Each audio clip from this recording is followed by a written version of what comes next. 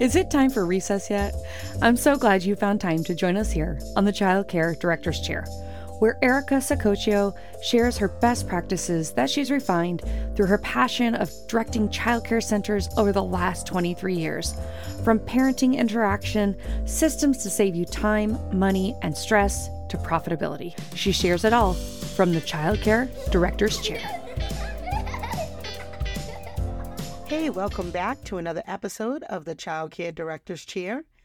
We have done a few episodes on different ways that you can implement incentive programs for your staff. In today's episode, we're going to talk a little bit more about creating flexible work environments and flexible work schedules for your team. I know that many of you are struggling with maintaining ratios and having enough qualified teachers in the classrooms. And so this might be one way that you can keep your teachers happy, really help support that harmonious work-life balance that everybody is, craving. And so let's get into it. So one thing that you might want to consider is implementing a rotating schedule that will allow your staff members to work different shifts on a weekly or a monthly basis. This way, everyone gets a chance to experience different hours and accommodating their personal needs. So, for example, let's say you have a staff member who opens all of the time. And maybe one day they don't feel like getting out of bed, so they call out because they want to sleep in, right? That would be understandable. So maybe offering shift rotations so that way the people who have to close every night, maybe they get out early a few days a week. And the folks who have to wake up at the crack of dawn, maybe they get to sleep in a couple days a week. And it also allows people to make appointments without calling out of work or asking for time off. So maybe if somebody typically works a day shift or an early shift, maybe you let them come in 10 to 6 on a day so that they can make an appointment in the morning or vice versa. I do know that I have a few staff members who have children who are in some extracurricular activities, and they really love to see their children at dance or play baseball. And you know what? Who can blame them? So letting them have an early shift on that day makes sense so that they are able to have those commitments and not be rushing around. Tip number 2, I would say, is providing maybe a split shift. Now, offering an option of a split shift really does allow employees to have a break in the middle of the day. It also can be particularly beneficial for those who have personal commitments during certain hours. Now, my first few years, I worked in a before and after school program. So working a split shift was something that was just so common for us. And I'm sure many of you out there who have before and after school programs, this is very common. And so we did notice a dramatic difference in the number of call-outs in the after-school program compared to our early learning centers. The school-age staff did not call out as frequently. They certainly had less requests for day off, especially the part-timers. So it really was because the middle of the day, they had all day to do other things they wanted to do. So maybe you could do that with your early learning staff. Now, I know you might be like, oh, Erica, that might be really hard to do because we need the staff and we need to keep ratios. So you're right. So let me roll into tip number 3. Maybe you can provide some part-time opportunities. Providing part-time opportunities for staff members who are not able to commit to a full work day of 8 or 9 hours. This will allow them to balance their lives while still contributing to the center's success. And a good example might be a part-timer might be somebody who would be perfect to come in from 9 to 2. So they are there. So maybe your morning shift people can come in the morning. They could take off for a few hours while your part-timer is there. And make sure you use the same part-timers in the same classrooms to the best of your ability so that there's that consistency and continuity of care for the children and that camaraderie and communication for the staff. So that's important to note too. You don't want just part-time people popping in and out of every class everywhere and all of that. So let's be a little strategic when we make these moves. Number 4, I think is a great idea, is job sharing Encourage employees to share their positions with a colleague, allowing them to divide the workload and responsibilities. This way, both individuals can enjoy a little bit more of a flexible schedule. And what I love about this option, and I do it myself, is that if somebody has to go out on an extended leave, and that happens, people have babies. I work with a lot of older staff who have aging parents who may, need to be out, or aging spouses. So it really does allow you to make sure that your center still runs effectively and efficiently while people have time off. So job sharing, cross-training, absolutely one way to really relieve the tension and stress of, only having one person who can do a job. Tip number 5, I would say, is remote work. Now, I know you're going to be like, well, how can we have remote work and still maintain ratios?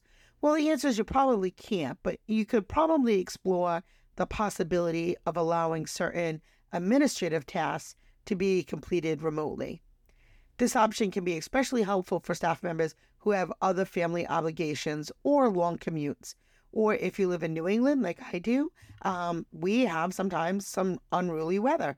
So we do have some folks who have some opportunities to do some remote work. My niece, Jaleesa, who runs our HR department, some days she's able to do payroll from home. She's able to enter in parent letters and calendars from home through our ProCare app. So there are opportunities for people to do administrative tasks off-site. And so, again, cross-training some people to be able to do that. And then that gives you an opportunity to let some folks who maybe have to work from home a couple of days without losing pay and without your administrative tasks getting piled up. Tip number 6, I'm going to say, is maybe offering flexible start or end times. Consider implementing flexible start and end times for your staff, and this will allow them to adjust their schedules to accommodate their personal commitments, such as dropping off or picking up their own children. So I do have a teacher who approached me about this pretty recently. Her children are going back to school pretty soon, and she wanted to be able to drop them off at school and then pick them up. And so she wanted to do that where she came in and then left, brought her kids to school, came back, spent a majority of the day with us, picked up her kids, brought them to her parents' house, and then came back to work and helped close for the night. So, again, if that works for her family and it makes her happy and it makes sure that we're covered and that, again, we don't have consistent call-outs, then that's a really great way to be a win-win for both the center and the staff. Now, one of the ones I really love, and we've really been kicking this around a lot, and I think a lot of businesses are doing this, they're going into what they would call a compressed work week. So offer the option for a compressed work week where employees can work longer hours on fewer days. This allows them to have additional days off, providing them more flexibility in their personal lives without, again, call-outs, without lack of income and pay. And, so that could really work for your program as well. And especially depending on the time that you open and close your center, that might be a real good solution. Number 8, I want to say, is you could put together a time off bank. Establish a time off bank system where staff members can accumulate extra hours and use them as needed. This way they can take time off for personal reasons without sacrificing their income. Number 9 is personal days.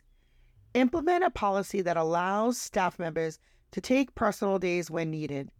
This gives them the freedom to attend important events and to take care of personal matters without stress. Now, you can't do number 9 if you don't have step number 3, which is those part-time opportunities. So you see, you might have to implement a few of these different strategies to make sure you have coverage and to make sure your staff don't have to constantly call out. Because let's face it, if you work a 9 to 5 schedule or an 8 to 5 schedule, most doctor's appointments are during that period of time. So they either have to try to hurry up and rush on their lunch break, which, some centers it's a half hour or an hour, rush to the doctors during a lunch break and then get back on time, and that's very stressful. So it doesn't really work well for the teacher or the center. So put a few of these things together and talk with your team. Take a poll and see what works for who. And not everybody has to convert to one or the other. Maybe some people just like that set schedule and others might want to rotate. So, open communication, maintain an open line of communication with your staff, encourage them to express their needs and preferences, and by understanding their individual circumstances, you can better tailor the flexible schedule options to their specific situations. Implementing a flexible schedule in your childcare center not only benefits your dedicated staff, but also enhances the overall quality of care provided to the children. So I hope that you found 12 of these strategies, at least 3 or 4, that you can implement in your center. It will help you with that positive work environment that fosters work-life balance and ultimately leads to happier, more productive team. So that's it for today. Let me know in the comments on our Facebook page what ones you tried, what strategies you tried. Maybe there are some that I didn't mention that are working great for you. So please share with the community because that's why we're all here. We're all here to help and support each other. So with that, I will say, have a great day. Well, all the cute little kiddos have been picked up and it's time to go home. And that'll do it for another episode of the Childcare Director's Chair. Please leave a review so Erica knows the information is helping you to manage and improve your childcare centers. Remember to subscribe to get the latest episode from Erica's Childcare Director's Chair.